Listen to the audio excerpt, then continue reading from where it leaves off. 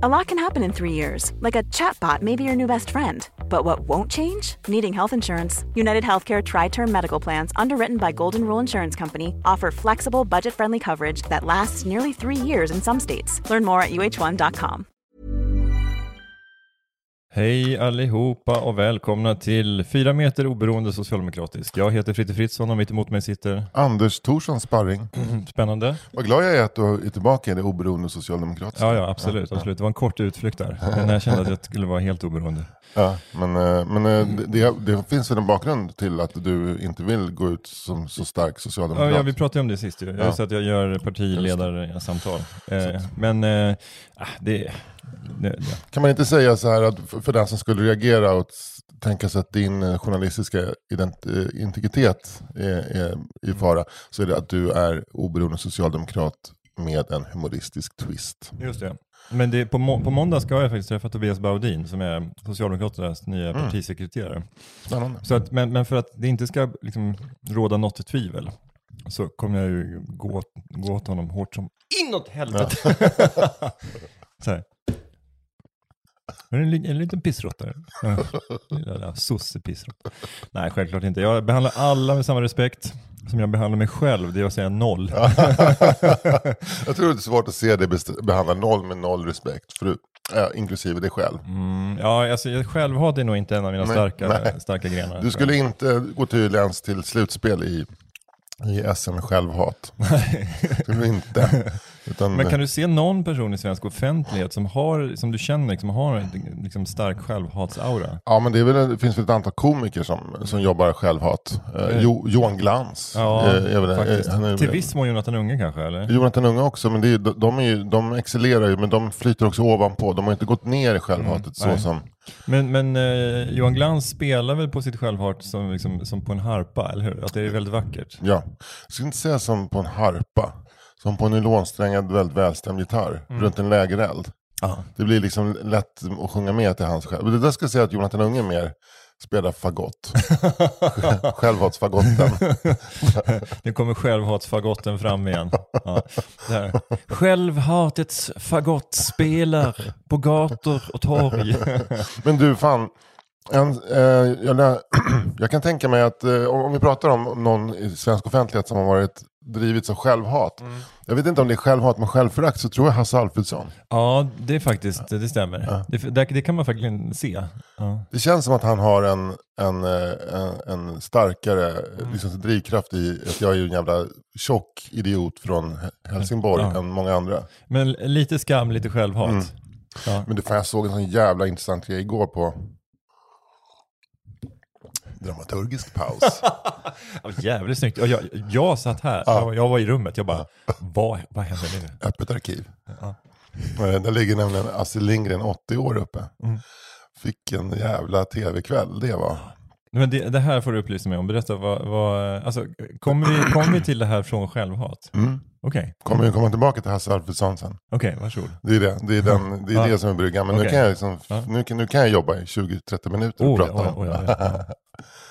Nej, men när jag såg Astrid Lindgren fyllde 80, det var ju 1987. Eftersom man är född 07 så var det 87. Och då så jag tror att det var den som var stor liksom ciceron för det här var han Staffan Götestam, han som spelar Jonathan Lejonhjärta. Och det var en ganska erbarmlig tv-afton på en timme ungefär. Från jag ska tänka mig Konserthuset eller något sånt där större. Där Astrid Lindgren då skulle ledas upp, redan då ganska synsvag tror jag, på scenen. Och sen så ska de dra på henne ett antal olika bromsterkransar. Hon ska sitta i någon stol som någon har dekorerat lite Ilon Wiklandskt. Och sen så är det ett antal, det börjar med att Ingvar Carlsson håller ett långt tal som är så här typ en kvart. Och Astrid sitter där på en stol. Och sen så är det mycket barn från Adolf Fredriks musikskola och från Oscarsteatern som dansar in och gör olika Astrid Lindgren-karaktärer. Det måste också vara vedervärdigt.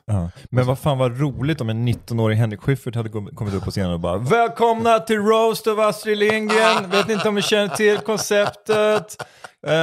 Finns i USA. Vi kommer att skämta lite hjärtligt med mästerrått om Astrid. Okej, vad börjar vi? Här kommer min mycket unga och ännu ej kända kompis Micke Dubois kommer upp. Gå fram till Astrid Lindgren och bara, här är Brandelius! Bara sådana. Fan vad mycket större tv-historia det hade blivit om de hade kört i 1987, The Roast of Astrid Lindgren. Det hade varit, men det tror jag från Sveriges Friars Club, Konserthuset. Men också det där liksom... Det hade kunnat vara så här lite gamla komiker, så här Kasinogänget och så, eller hur? Ja. Jag tänker att Gösta Bernhards kanske levde. Och Gunnar Knas Lindqvist. Knas och Carl, jag vet inte, Lindstedt. Lindstedt dog i 91, ja, exakt. Han hade ju också kunnat vara med. Så det är lugnt. Margareta Krok. Ja, hon hade kunnat gjort Ernst-Hugo. Ja, fy fan vad bra. För hans roast av Astrid Lindgren, det hade kommit från botten av hans hjärta. Dessa små, tarvliga gestalter som du har tjänat miljarder kronor på. Fy fan, din äckliga lilla hagga. Och sen så är det fina också när Astrid ska då svara på roasten och roasta tillbaka och är bäst. Hon hade ju varit bäst. Ja, för fan. Alltså, men hon också liksom, hon kommer med sin förskrivna sådär, och sen så har hon den där världens största, tjockaste glasögon för att hon har så här syn 0,1 på varje öga och sånt där. Och så bara, Ernst-Hugo, du knullar dig själv i röven. Bara sådana. Bara korta så här hånfulla grejer som inte har någonting med dem att göra. Fast som ändå är roliga. Ja, verkligen. Nej, men man läste komma till att det var faktiskt en helt förjävlig upplevelse att kolla på det där. Men jag kollade också joggshuttlade mig igenom. Men då så plötsligt var Hasse Alfredson där. Och han var bäst. Men då blixtrade det till lite då? Ja, det blixtrade till, det är bara förnamnet. Det var de 7 minuterna var värda att kolla på. Men det slutade så bra, för det slutade med att han först gjorde sin... Det här var en hyllning till Astrid Lindgren, där alla var så himla fast i formen, och liksom någon flicka som är Pippi Långstrump och så vidare. Och folk som verkligen har för mycket vördnad och också tänker så mycket det här i tv. Men Hasse läste en dikt som han hade skrivit som var på rim, som var ett skämt per rim. Jätteroliga skämt. Och sen så gick han bara fram, slängde han från sig papper, gick han fram och så kramade han henne och pussade henne på munnen, och så sa han någonting väldigt länge till Astrid. Och det var ju typ så här, du är det bästa som har hänt. Alltså, han bara malde på, och då såg man så här, det här är så bra hyllning. När någon släpper manus och bara är sig själv. Och man såg att hon var helt så här knäsvag när han stod där. Höll hennes axlar och bara, nej, jag ska fortsätta att berätta hur mycket du betyder. Så här. Det var jävligt fint. Wow, det var också en hyllning som också var lite grann ett övergrepp. Ja, men det kan jag byggt på Skolio, hon var ju gammal redan, 80 bast liksom. Alltså efter liksom fick man liksom ta hela den här Ilon Wikland dekorerade stolen direkt i Sabbatsbergs sjukhus med Astrid i, eller hur? Spännande. Nej, men och sen så det var inte slutet, sen slutade det med att Staffan Götestam sa, nu ska vi sjunga för Astrid. Då säger bara Astrid bara, ska jag bara sitta här? Ska jag inte få säga någonting? Och då blir han skitnervös, och sen så kommer han av sig, så bara slänger han micken till henne. Då har hon ett papper i knät. Då har hon skrivit ett tal. Men då inser hon att programtiden är på väg att ta slut, så jag får inte hålla mitt tal. Så hon bara tackar så mycket och så lämnar hon tillbaka micken. Nej. Det är sånt jävla haveri. Ja, verkligen. Men uppräddat av H. Alfredsson. Verkligen. Men kan vi ta hit Staffan Götestam och att han kan prata om det debaclet? Jag tror inte att han är beredd att prata om det. Nej. Jag tror att är det för nära? Ja, men han är för mycket mannen som för Astrid Lindgrens arv vidare. För att kunna stå ut med, tror jag, en sån. Han skulle inte hålla med om kritiken. Nej. Han är, vad ska man säga, vad heter det när man skriver någons historia? Han är hennes biograf. Heter det inte biograf? Biograf kanske. Ja. Han är hennes biograf. Hennes hofbiograf. Men apropå Hasse Alfredsons självförakt. Med starkt självförakt kommer också stor kärlek till omvärlden. Bra. Det är inte så många gator i varje stad som lyser om natten. Det är inte så många gator i stad som lyser om natten. Det är inte så många gator i varje stad som lyser om natten. Men en kicker som du kan väl bygga en annan väg om du får en linjalteckning av mig.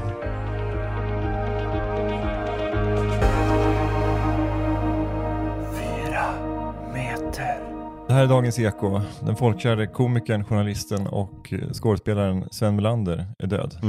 Dina tankar? Jättetråkigt. Ja. Och inte helt oväntat. Med tanke på att han själv gick ut på Instagram och berättade att nu har cancern kommit tillbaka.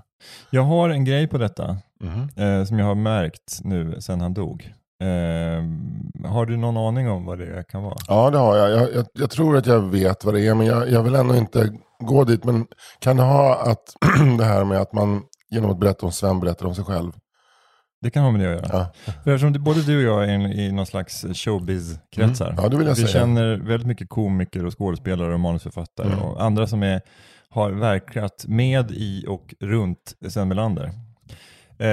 Så har ju i alla fall mitt kommentarsfält på Instagram och Facebook fullkomligt flödat över. Alltså det har varit liksom 1 promille Ukraina och alltså 9 av 10 inlägg har varit olika Facebook- och Instagram-kompisar till mig som har lagt upp olika bilder där de själva är med Sven Melander i olika produktioner, så här, Parlamentet-inspelning, Friluftsteatern i Helsingborg, någon fars på Nöjesteatern i Malmö, oklart var, så här, på en restaurang i Visby, alltså you name it, alltså liksom, det kan vara var som helst, det skulle kunna vara men det här är liksom i Auschwitz-Birkenau på en resa med Sven Melander. Det är liksom... Bara så här, jag träffade Sven i Polen. Ja, precis. Ja. Men, och var och ett av de här inläggen är ju liksom det är ingen som menar illa med det här. Nej.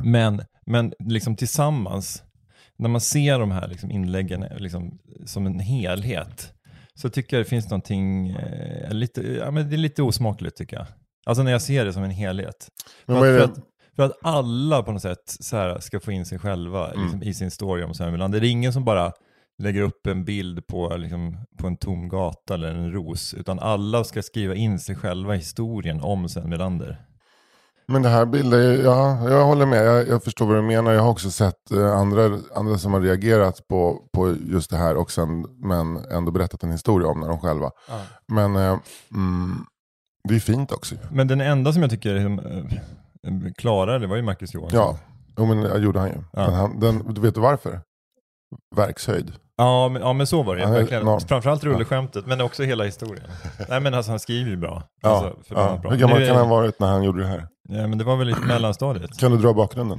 Ja, men det var ju så att Marcus och hans klasskompisar gjorde så här på roliga timmen. Så gjorde de en egen nöjesmassaker där de hade så här, sketcher och jag vet inte om de spelade upp de sketcherna eller om de skrev nya rattmuffar och Werner och sådär. Men jag tror att och Marcus skildrade det som att det här var något av det bästa han någonsin hade gjort. Men det är så jävla roligt också.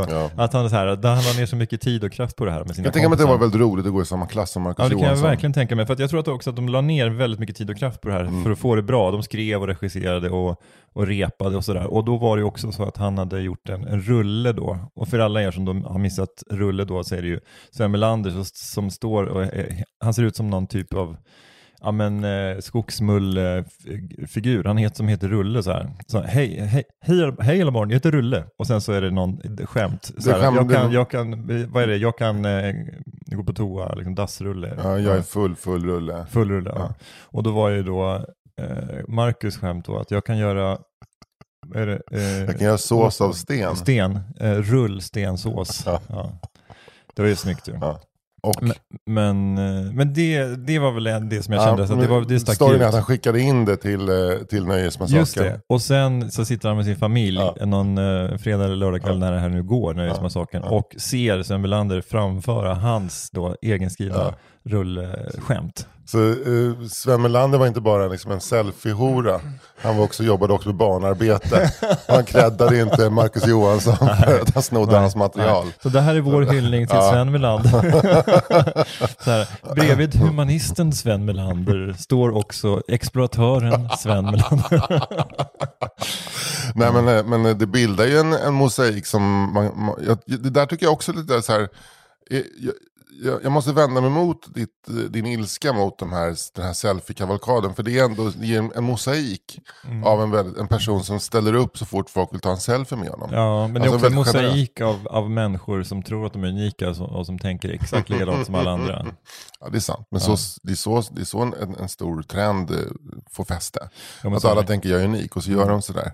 Ja, just det. Men du kan, jag fattar ju att du liksom för att podden ska liksom få någon slags framåtdrift så måste du liksom lite grann vara djävulens advokat. Men kan du ändå se någon, liksom, när du såg allt det här, och liksom, vad var din känsla då?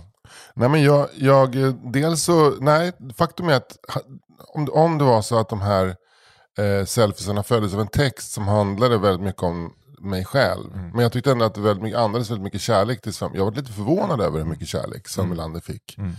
Men uppenbarligen, alltså jag har aldrig träffat honom, men jag har ju hört mycket om honom och jag har ju aldrig hört något negativt om honom. Nej. Alltså, utan jag har ju hört bara positivt. Alltså vissa människor har ju en positiv aura, det är ju för att de är bra människor. Ja. Och vissa människor hör man ju att de är en jävla skitstövel backstage och bara håller på och gnäller och utnyttjar skriptor och så. Alltså, eller så här, springa och hämta kaffe till mig. Så, så att man, på något sätt kan man väl, genom att ha hört historier om en skådespelare eller komiker under 30-40 års tid av folk som har jobbat med honom, så får man ju ändå någon slags bild, tänker jag. Och den bilden har ju bara varit positiv. Så att jag tänkte ju att det skulle vara en sån. Det var som med Adam Alsing också. Det var ingen som hade något negativt att säga om honom. Men det var inte samma sak när Adam Alsing dog, att folk publicerade olika sammanhang när de hade suttit med honom på Teatergrillen, eller? Jo, så var det ju. Men alltså, nu låter jag ju som världens största tönt. Men då la jag bara upp det var ju kanske också tönt, men jag la upp en bild bara på ett bord, ett mick, liksom ett poddbord så här, med liksom som var tomt liksom. Och så skrev jag också om mina möten med Adam som var bara liksom positiva, liksom bara skildrade det. Men är det som vad är det du blir mest irriterad på? Är det att alla tänker likadant, eller att folk inte kan lämna sig själva utanför hyllningarna? Ja, att man inte kan låta bli, att man är ledsen för att Sven Melander är död, men man också utnyttjar tillfället till att promota sig själv på en bild med Sven Melander. Ja, men Alex, man kan säga att folk eventuellt inte är ledsna. Nej, jag tror inte att folk är så ledsna, utan jag tror att det säger någonting om folks så här, alltså megalomana egon. Eller så här, egon och liksom i kombination med någon slags ängslighet över att men det här är liksom my time to shine. Nu har jag liksom ännu ett tillfälle att jobba algoritm på sociala medier här. En bild på mig och Sven liksom blir 500 likes, men en bild på mig och Grynet Molvig kanske blir så här 150 likes. Och en Grynet dör. Ja, och en bild på mig och min hund kanske bara blir så här 37 likes. Ja. För att folk har tröttnat på att lajka bilder på Instagram. Jag måste uppa mitt game liksom. Ja, men det är sant. Och det handlar ju väldigt mycket om, eller det handlar ju bara om hur sociala medier har korrumperat våra själar. Ja, och jag hoppas verkligen nu att när jag lägger upp en bild på en kändis som har dött med mig, att ni som lyssnar på den här podden då krossar mitt kommentarsfält. Det tror jag att jag redan... Ja, jag vet att jag sticker ut hakan nu. Jag har ju liksom kanske lite grann målat in mig i ett hörn, va? Ja. Så här jobbigt så här, om du skulle dö och jag kan inte lägga upp en bild på dig och mig. Det kommer du inte kunna göra. Nej. Det hoppas jag att du fattar. Det är kört. Ja, vad jobbigt. Men det är ingen tävling. Det kan mycket väl vara jag som trillar upp in först. Du ska bara lägga upp en bild på 2 poddmickar. Du sitter vid ena poddmicken, den andra är tom. Ja, precis. Det är liksom det är så det kan vara så att jag lägger upp en bild på dig och mig där jag liksom har skurit ut dig. Så att det bara blir som en svart silhuett. Och så blir det lite så här, det blir dåligt utskuret. Du orkar inte, du hackade bara bort mitt ansikte med en sax. Och så la upp den bilden. Ja, precis. Eventuellt så här bara liksom doldes av en dartpil. Ditt ansikte liksom. Okej, han hade Anders Sparring som någon slags bullseye hemma. Det verkade som att de tyckte om varandra, men uppenbarligen inte. Ja, fan, men jag tycker det är svårt att leva när man ska följa sådana där regler som du sätter upp. De är ju hårda. Jag fattar att jag framstår som hård och oresonlig och sådär. Men sträng, skulle jag säga. Jag är sträng. Men någon måste också så här peka på de här megatrenderna och säga liksom att kejsaren är naken. Ja, bra. Men jag är så otroligt glad att jag aldrig har träffat Sven Melander. För då hade jag varit tvungen att svälja en anekdot om när jag träffade Sven Melander. Jag hade inte kunnat berätta det, men jag har aldrig träffat Sven Melander. Jag hade ens varit i samma rum som honom. Men det tycker jag tycker inte det är riktigt samma sak faktiskt. Om du i det här sammanhanget, om vi sitter och pratar om Sven är död och du bara berättar, jag träffade ju Sven en gång. Alltså jag tycker inte riktigt det är samma sak faktiskt. Jo, men det hade ju varit så att du hade suttit och pratat om det här. Man hör jag bara så här, är du klar? Jag åkte flyg med Sven en gång. Stockholm-Malmö. Så bredvid honom längst fram. För benlängd. Han är längre än vad man tror. Ja. Hur var han då? Vi pratar inte så mycket, men jag tror att han också tyckte det var trevligt. Det är intressant att han läser Forbes magazine. Alltså man tänkte inte att liksom Sven Melander skulle vara en kille som läser Forbes. Men han läser tydligen Forbes. För jag var liksom så här, när han var på toaletten så kollade jag på baksidan av Forbes och då var det en liksom adressetikett med hans namn och adress på. Så att uppenbarligen är han prenumerant på Forbes Magazine. Det nyanserar bilden av den här tjocka skåningen som alla tänker är någon slags så här, Bert Karlsson, Ian Wachtmeister-vinkare. Som visar sig vara både superintelligent, feminist och oberoende socialdemokrat. Men Forbes. Vad är ens Forbes Magazine? Jag tror att det är någon typ av... jag tror att det drar åt businesshållet. Men jag vet inte, det är hemskt. Men det är ju... Ja, det är ju inte... Alltså, jag tänker också att det är... Nu är det så här supergissning. Men jag tror att det drar lite mer... Alltså, till skillnad från Newsweek och Time Magazine så är det mindre politik och mer business, tror jag. Men och ni behöver inte mejla in om vad Forbes säger, för att det kan vi kolla själva. Inte så Sven Melander. Nej, men jag sa väl mest Forbes Magazine för att jag tycker det ligger så bra i munnen.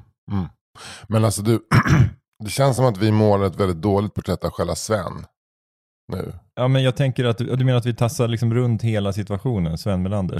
Ska vi säga någonting om Sven Melander? Men alltså det som slog mig var att för en gångs skull så är det här en nyhet som kommer så tajt så att ingen annan podd kommer hinna prata om det före oss, eftersom han dog igår. Nej. Och det är lördag idag, så att eller för han dog i förrgår, men nyheten kom igår. Men okej, men om vi tar ett omtag på det här då? Nej, jag tycker vi kan ligga kvar på det här. Ja, men jag vill ta ett omtag på själva ämnet. Fast det här, allt som vi sagt hittills kommer vara kvar i podden. Ja. Men om du skulle liksom så här, din Sven då, vilka Sven-ögonblick tycker du, liksom, vilken Sven har format dig? Men Sven han är den där typen av offentlig person som när han dök upp så var han självklar. Det kändes som att han alltid hade funnits. Därför att han är liksom han är en typ av människa. Och han gör den så bra. Alltså faktiskt, nu har vi pratat igen om Hasse, men Hasse Alfredsson har samma liksom så här, och den här energin vill man vara i. Och jag minns ju såklart honom från Sällskapsresan när han spelar den här karaktären Berra som han gör väldigt roligt. Men framförallt när han satt med Stina Dabrowski i Nöjesmaskinen. För då var det bara som att Sven, det var som att det hade funnits ett behov, ett hålrum efter en person som Sven Melander som han fyllde. Och sen så tycker jag, sen så var det mycket snack om att han var så intelligent. Men jag tycker inte det intelligenta är väl inte det som han stora. Men var det inte som, alltså i svensk offentlighet och journalistik och tv, var det inte så att han var intelligent på samma sätt som en kille som har läst Kulla-Gulla blir intelligent i ett fotbollslag? Alltså, ja kanske. Alltså, ja, såhär, okej. Såhär, han har läst Åsördens BK, professorn. Liksom. Alltså det är att det inte krävs så mycket. Nej, men varför ska man då, det är ingen bra grej. Jag tycker inte att det är, liksom, det målar inte ett bra porträtt av Sven Melander när alla hela tiden ska säga han var så intelligent. För det man implicit säger då, han verkade ju inte så intelligent. Nej, just det, precis. Du skulle bli chockad om du visste hur intelligent. Han läste ju DNs AD. Visste du att han läste Forbes? Forbes Magazine. Men läste han DNs AD? Skämtar du alltså? Så gick han inte direkt på sporten? Alltså? Nej, han gick inte direkt på sporten, vädret och dödsannonsen, utan han läste Wolodarski. Den gamla Wolodarski pratar vi om Peters pappa, Alexander Wolodarski, alltså arkitekten och stadsbyggaren. Han läste arkitekten och stadsbyggaren. Alexander Wolodarski. Hur hans texter om den framväxande postmodernismen och hur vi måste vårda liksom, antikens stilideal även i ett nutida Stockholm. Ja, hans praktverk om Helsingfors förstäder läste han. Ja, precis. Nej, men det kom aldrig med i Nöjesmaskinen, va? Nej, men det vet man inte om det kanske kom i någon form av undertext i Nöjesmassakern. I någon Werner-sketch kanske. Att han... Men det är ändå, jag tycker så här, Sven Melander, om han var väldigt intelligent så utmanade han den bilden. Han körde rysk roulette med den bilden genom att koppla ihop sig med Åke Kato och stå och vara Werner och Werner. Och Rulle och han Lloyden-sketcherna. Han utmanade verkligen bilden av Sven Melander, den intelligenta komikern, med det han gjorde. Ja. Men det var som att han inte liksom tog den enkla vägen och blev någon slags Olof Buckart-figur, utan att han faktiskt... men det är väl som med Johan Glans också. Johan Glans är ju en både allmänbildad och intelligent människa. Men hans stand-up är ju inte så här, drar inte några växlar på det. Men man fattar ju liksom, alltså det man ser är ju att han är ju oändligt begåvad på att bygga skämt och skapa stämning i ett rum. Men det är inte så att han liksom, att han poserar med sin intelligens. Nej, men det finns en skillnad, för jag tycker Johan Glans, nu ska inte jag liksom snacka ner Sven Melander, vilket jag ju håller på med. Men det känns som att Johan Glans humor bygger lite mer på material. Och Sven Melanders humor lite mer på situation, karaktär och alkohol. Alltså faktiskt väldigt... Alltså... Men menar du så alkohol liksom, romantik i sketcherna eller alkohol liksom, intag innan inspelning? Eller? Jag tror kanske att han och framförallt Åke Kato inte var spiknyktra varje gång de gjorde en sketch. Nej. Men Gösta Engström? Gösta Engström, han är också en person som jag tror är gravt överskattad som komiker. Så. Men han har ju något stick. Ja, han har ett stenansikte, va? Ja, det är det där. Ja. Och sen får jag inte glömma då Jon Skolmen. Jon Skolmen är intressant. Det är väl skulle man kunna säga att han är Norges svar på Sven Melander. Ja, det skulle man kanske kunna säga. Men framförallt att det var ju de 4 som gjorde de här sketcherna. Ja, de har väldigt mycket samma aura. Ja, men jag tror att Jon Skolmen, jag är inte säker på att han behövde någon alkohol för att gå igång på inspelning på sätt. Men kanske att alla 4 tog sitt järn, va? Eller? Det känns men när blev Sven Melander vit? Eller när gick han över till light-sidan så att säga? Men det var väl i skiftet Nöjesmaskinen. Ja, okej, så det var redan 80-tal alltså. Ja, men det kändes som att i Nöjesmaskinen så var han ju då var det den här varma personen som var rolig bredvid Stina Dabrowski eller Stina Lundberg som hon hette då. Som också blev och det var väldigt mycket så här, en kemi mellan dem, att hon skrattade åt hans skämt men att han också kunde sticka till med en ganska bra fråga. Eftersom bägge två var journalister så kunde de intervjua. Men sen när han gör Nöjesmassakern, det var ju, och där kom ju alla klassikerna. Det är där Rulle-sketcherna kom och Werner och sådär. Men det kändes som att det var så här, orka sitta med Stina Lundberg och hålla på och intervjua liksom. Vem fan kunde vara intervjua? ABBA intervjuade de ju. Men det är roligare att bara flamsa. Ja, verkligen. men jag som ung känslig kille i 12-årsåldern blev lite besviken när jag såg Nöjesmassakern, för jag tyckte det saknade substans. Och den bilden... Pretto. Anders Pretto, en sparring. Och sen har jag väntat på att, liksom, nyheten att Sven Melander ska dött av hjärtinfarkt sen dess. Men sen så nu när han började gå ut på Facebook med sin Facebook-sida och liksom tog ju Sara Larsson i försvar. Då började ju för mig bilden av Sven Melander nyanseras.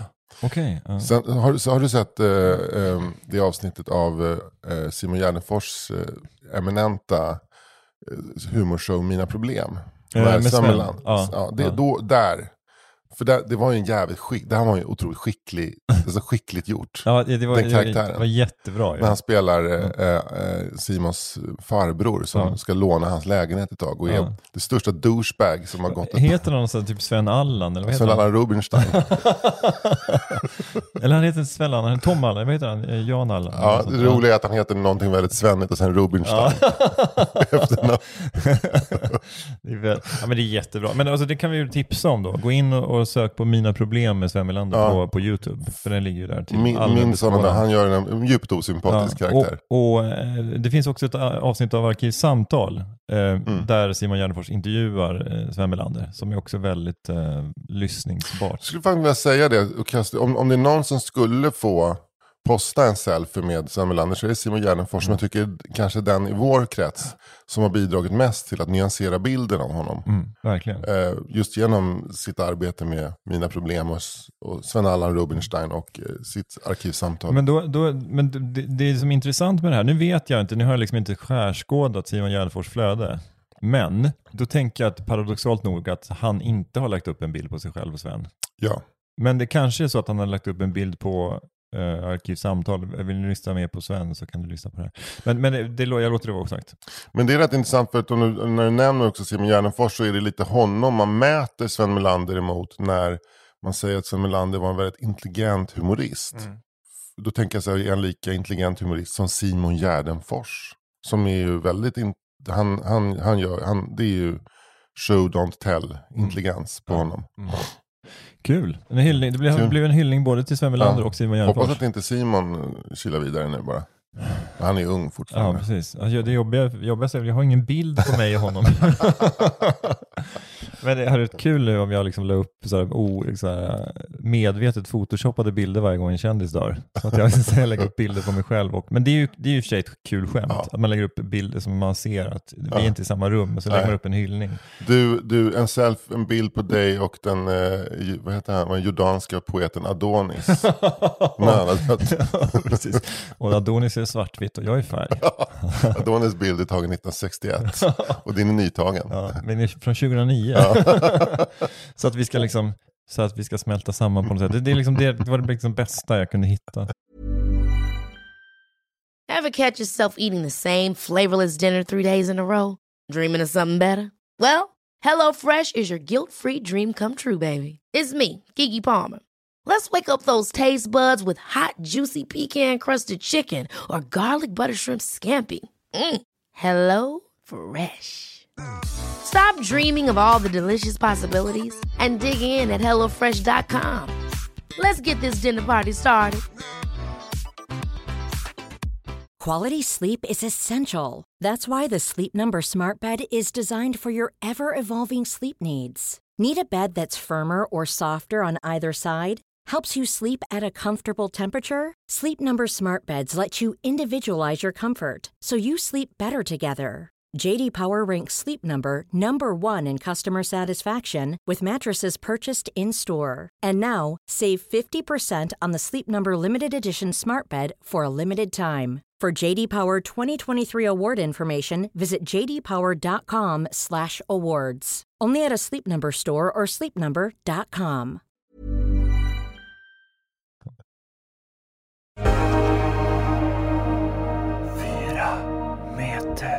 Du var ju på Natur och Kulturs 100-årsjubileumsfest.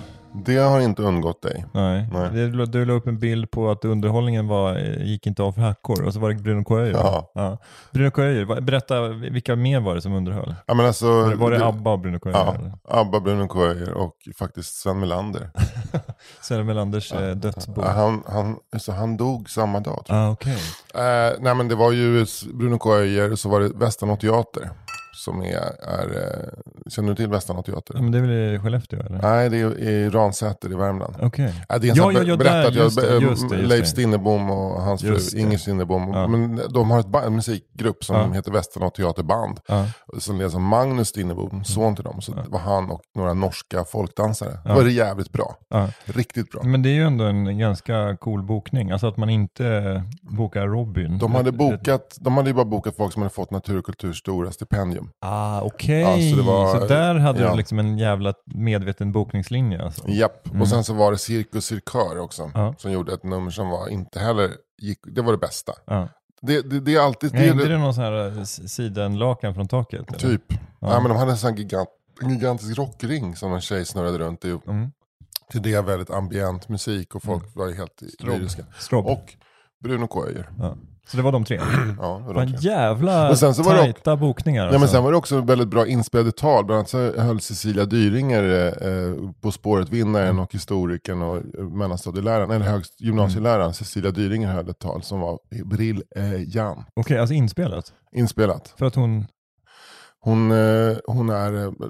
är väl deras största stjärna just nu. Hon ger ut sig själv hon ger sig ut på Natur och Kultur och är en väldigt offentlig person. Ja, jag tänkte varför hon inte gjorde det live. Ja, jag tror att det var flera som Johan Rockström höll också ett tal inspelat. Det kan ha varit att det var en ganska svår lokal att göra. Det var liksom en långsmal lokal, så 1000 pers och käkade middag. Jag förstår.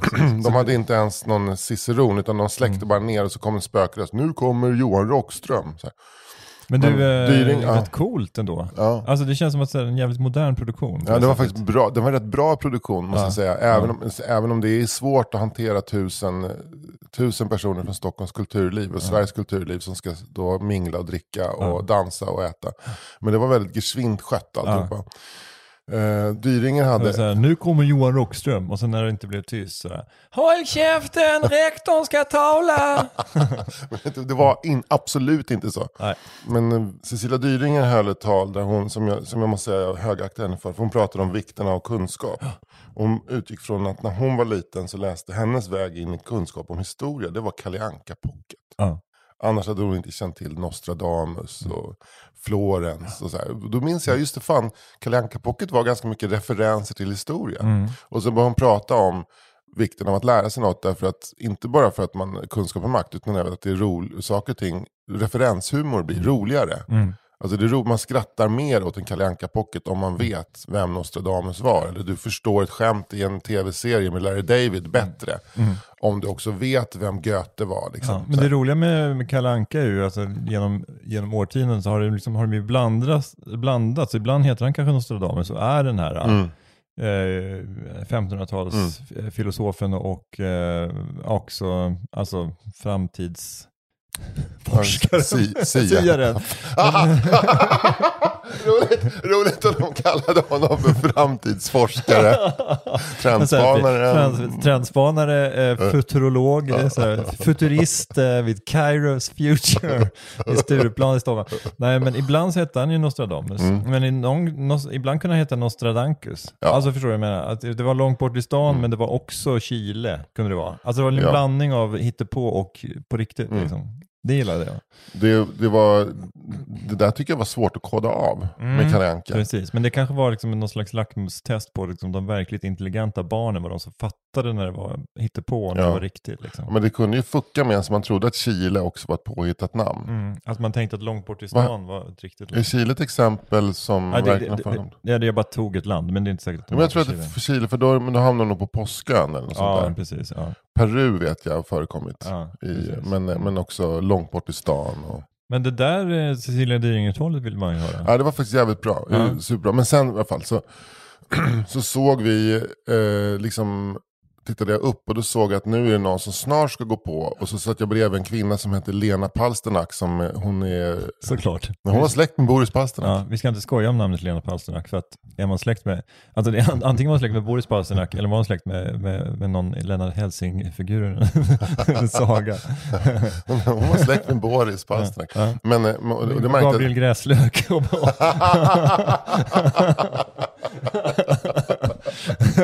Det hade funkat lika bra på Natur och Kulturs stora 100-årsmiddag.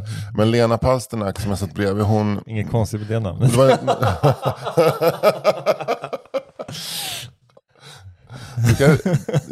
Jag kan luta mig tillbaka, så kan du riffa 5 minuter på Lena Palsternack. Nej, men vad hette det? Det var hennes namn. Det var hennes namn. Ja. Hon var från Lettland. Det var hon jävligt noga med att förklara. Trots att hon var släkt med Boris Palsternack så var hon inte ryss. Okay. För det vill man inte vara idag. Det är lätt att vara ballt. Det är inte lätt att vara balt, men det är est. Så den va. Men hon håller på. Hon har ett stipendiehem i Visby dit översättare och författare får komma och skriva. Och hon är ju väldigt intresserad av poesi. Och mitt emot oss satt också en poet som hade varit där och skrivit. Vilket var som helst. Som hade visat upp en selfie med henne själv och Adonis faktiskt. I det här sammanhanget hade inte det varit helt fart. Däremot Sven Melander vem är det? Ja. Och så satt jag också mitt emot en kille som var vd för ljudboktjänsten Polyglutt. Han var ju typ... Nej. Så där satt jag, Lena Palsternack, Polygluttmannen och den här poetissan. Vi var ett litet gäng. Nice. Det fanns ingenting att prata om riktigt. Var det bordsplacering eller bordsplacering? Bordsplacering. Jag tyckte jag blev pissigt placerad med tanke på min framgång. Men jag satt så till att jag kunde se vem som skulle gå upp på scenen härnäst. Yes. Och då såg jag en karl i mörk kostym och hatt. Och tänkte, satan helvete, det är fucking brun. För han hade också solglasögon på sig. Det är fan Bruno K. Öijer. Jag hade, precis på samma sätt som jag trodde att Sven Melander skulle dö varje dag sedan 82, så har jag nog inte riktigt räknat med att Bruno K. Öijer skulle finnas kvar 2022. Men där stod han.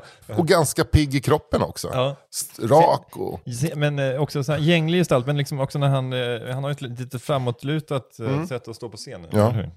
Men det var som att de värsta psykofarmakan hade gått ur systemet. Det var som en pigg jävel som stod där med hatt och så sa jag till Lena Palsternack, men du, satan helvete, det är Bruno K. Öijer. Ja, det är fan Bruno K. Öijer som står där. Och han klev upp med spänstiga steg på scenen där. Och nu kommer Bruno K.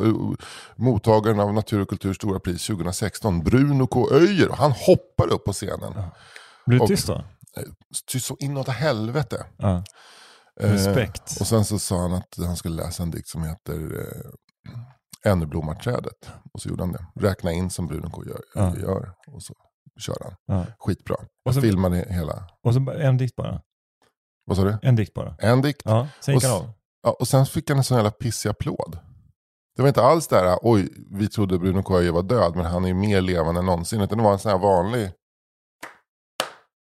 Men vad är det för fel på folk? Ja, då började jag pejla läget. Alltså polygluttmannen som satt mitt emot, han visste inte vem Bruneko var. Och vi konstaterade det att det var nog ganska många som var på Natur och Kulturs 100-årsjubileum av de här 800 eller 950 personer som inte visste vad de just hade varit med om. Det är pinsamt, de visste vad Kalle Anka Pocket var. Jajamän. Men inte Bruneko. Och de visste vem Cecilia Dyringen var. Ja. Då skrek de bara rakt ut när de hörde att hon skulle dyka upp. Men Bruno, och då, för Lena och jag, vi började prata om så här, hon var så här, det här är exceptionellt. Karl uppträder inte längre. Nej. Och så började vi snacka om hur mycket har han fått för hur mycket. Jag frågade henne, hur mycket tror du att han fick för att göra det här? Hur mycket, hon bara, ja, men jag tror inte han hade gjort det för under 1 miljon. Jag tror att han fick 2 EU-pallar med Valium. Nej, alltså det var det också. Att han dessutom som var så lätt om hjärtat. Sen så gick han ju ner. Och så hade han alltid den här vita cowboyhatten på sig. Och så man såg hela tiden Bruneko.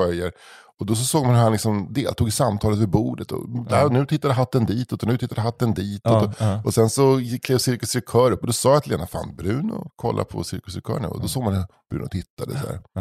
Ja, men han är ju rätt lättsam person. Så honom. Han är ju faktiskt väldigt lätt, kul. Och då hade hon haft honom till bords på någon middag. Han är ju rolig att umgås med och kul. Så här. Men ingen visste vem. Det var väldigt få som visste vem han var. Det är ju jättekonstigt. Chockade mig. Det är jättekonstigt. Och att man skulle ha skrikit eller någonting. Men det var så här, bra. Ja, men ledsen jag blir. Lite ledsen faktiskt. Vad hade du gjort? Jag hade ju dragit igång en jävla applåd, skulle jag säga. Jag hade kanske ställt mig upp och visslat. Liksom. Bättre kan ni, hade du skrikit. Nej, men jag känner mig själv för att veta att på sånt där sammanhang, när jag känner att liksom stämningen håller på att sjunka, då drar jag igång min bordsända. Alltså, och ställer mig upp och liksom skriker. Gör någonting för att skapa lite stämning och för att skapa någon slags spektakel. Dels, och det är väl samma sak som att någon lägger upp en bild på sig själv med Sven Melander på Instagram. Ja. Det är samma mekanism i att jag vill synas. Men jag gör det inte bara för att jag vill synas, utan jag gör det också för att jag känner att stämningen kräver. Ja, jag vet. Man blir nervös och hela åskådaren. Ja, man tar ett ansvar för festen. Ja, alltså, det är inte mycket jag kan. Eller jag kan ganska mycket. Men är det någonting jag kan, så det tar ansvar för riktigt stora fester. Alltså jag kan skapa avtryck på fester för 1000 personer. Kan jag verkligen jag kan vara lite stämningshöjare kanske på en Nobelfest alltså. Och det är det som gör mig lite ledsen att jag inte blev bjuden på den här. Ja, det hade varit jävligt kul om du hade varit där faktiskt. Det hade inte varit helt orimligt, med tanke på att jag har haft väldigt mycket att göra med just med natur och kultur, alltså i podden, allt du vill att veta. Jag har haft ganska mycket samarbete med olika människor där på marknadsavdelningen. Och men gjort ganska mycket grejer med naturkulturförfattare genom åren. Säkert så här 20 intervjuer med naturkulturförfattare. Så att vi är ju i något typ av symbios. Jag tror att du efter det här ska sätta dig ner och nogsamt gå igenom skräppostmailen. Så inbjudan kan ha hamnat där. Tror du inte jag har gjort det redan? När kom den förresten? Jag kommer inte ihåg, den kom för övrigt inte som skräppost, den kom som brev på posten. Så du var inte den bjuden. Kom som ett brev på posten helt enkelt. Ja. Men, det var faktiskt helt sopigt att du inte var bjuden. Ja, men jag tänker om det är 1000 pers där. Så tänker jag att kanske att det var lite konstigt att jag inte blev bjuden faktiskt. Ja, jag tycker för vissa av den här fattade inte vad de hade där att göra. Nej. De var bara kändisar liksom. Ja, precis. Ja. Men du hade ju också, för det var lite så socialt trögt vid bordet. Så du hade ju varit liksom som jävla bra så här, conversation starter. Vid vilket bord du ändå hade hamnat. Men nu var det då, vilken dag var det? Torsdags. Hade inte kunnat. Du hade ju show, va? Ja, men du hade show på mejeriet. Ja, du hade ju inte tackat nej till att åka ner till Lund och Malmö och köra stand-up för att sitta på det här. Det hade du inte gjort. Nej, hade jag fått en inbjudan, jag tror att jag hade tackat nej faktiskt. Så att en tji fick dem. Vem var det som gick segrande ut det här då? Fritte Fritzson. Nej, jag underhöll ju ett fullsatt mejeriet. Ja, gick det bra? Ja, det gick jättebra. Ja. Jag kan fatta att det var kul. Det var lite såhär, det var inga Bruno Köjer-applåder direkt, det var riktiga Nej, men det var applåder. jävligt konstigt. Det var en grej som en kompis som jag mötte där som heter Mats Wernblad som författare, han hade en spaning, och det är att Bruno när han läser så gör han det mot någon slags inre blues-tolva, så här, att han liksom räknar in.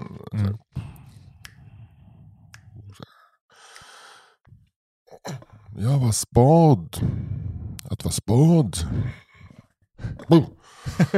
Så Mats bara, jävla konstigt med Bruno. Han räknade in innan han började läsa. Sen läste han i en annan taktart. Den där inräkningen, det är bara något spel för gallerierna. Bruno Köjer vet precis vad han gör, hur han domterar publiken. Så att den här inräkningen skapar en fantastisk nerv till hans läsning av den här dikten. Men så här, sitter det någon så här halvmusikalisk, så här, någon som har gått halva musikhögskolan, bara nej, det stämmer inte. Det stämmer inte taktatsmässigt. Bruno, ta vi.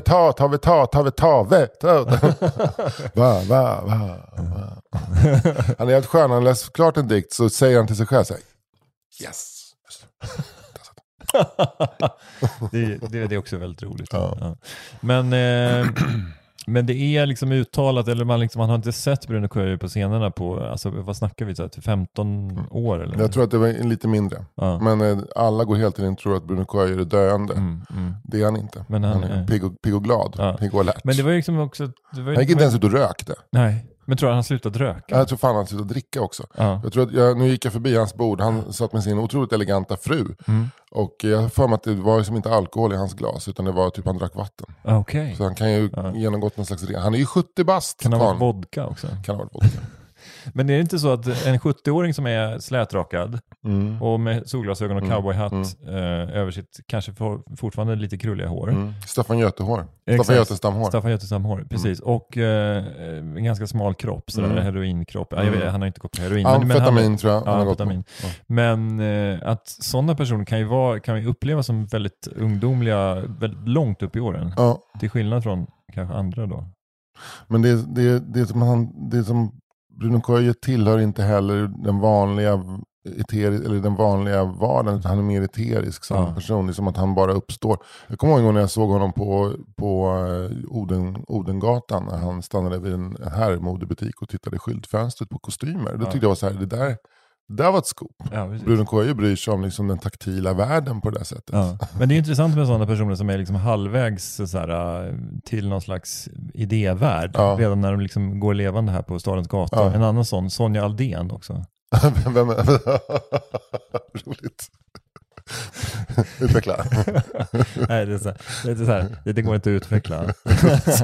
Du dissekerar liksom inte en groda. Nej, men du, vi ska runda av. Ja, det ska vi verkligen. Men du, vi rundar av med att säga liksom, vila i frid, Sven Melander. Som fan. Ja, fan vad mycket roligt och intressant du har gjort genom ditt liv. Och hoppas att jag tror inte du hör detta, men det här är väl mest en grej till dödsboet då. Tack för allt. Och så ser jag då mina problem på YouTube, Simon Gärdenfors sitcom, alla avsnitt, men speciellt avsnitt med Sven Melander, och lyssna på Arkivsamtal med Sven Melander. Sen händer det grejer framöver. Då är det så här att den här veckan som det här kommer ut så är det högoktanig stand-up då. 6 april är det väl onsdagen i Uppsala, och då är det med Nisse Hallberg och Kalle Lind. Oj. Och Elinor Svensson och någon mer. Och sen på torsdagen i Stockholm är det med Kalle Lind med flera. Kalle Lind kliver på micktåget. Kalle Lind kliver på micktåget. Fan vad kul. Apropå de som man inte trodde uppträdde längre. Ja, men verkligen. Men jag såg honom i Lund nu och Malmö. Jätteroliga stories. Så gå in på oslipat.com och köp din biljett. Det kommer bli svinaball. Och jag vill berätta att ny bok med Knyckertz ute nu. Familjen Knyckertz och Damen med fjäderboan. Nu är den ute. Nu finns det ingenting att snacka om. Och vill ni ha den signerad, skicka ett mejl till 4meter@yahoo.com så löser vi den. Och vill du stötta den här podden så gå in på patreon.com/4meter och bli patron. Då får du också ditt namn riffat på i denna podcast. Denna vecka kommer jag faktiskt en liten extra sod utlagd för patroner. Just det, precis. Där vi äter chokladcroissanger och pratar om Chokladcroissant och brödkultur. Brödkultur. Ja. Det är 5 minuter som ni inte kan vara utan, kan man säga. Nej, verkligen. Men en varning då till er som tycker att det smackar så mycket poddar, ska ni inte lyssna på det. Nej, det här är på egen risk. Det är lite grann som att gå in på Darknet och se förbjudna porrkategorier.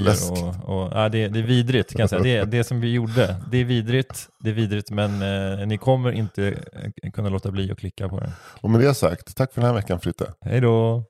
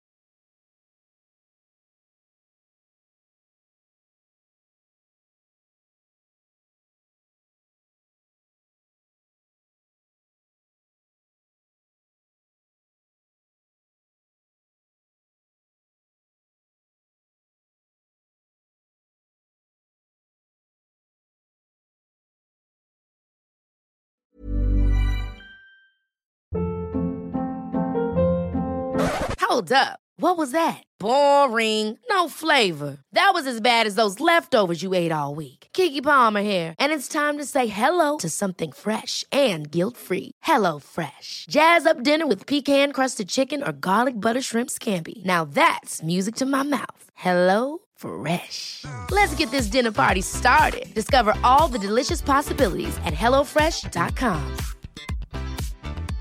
Hey, it's Paige DeSorbo from Giggly Squad. High quality fashion without the price tag. Say hello to Quince.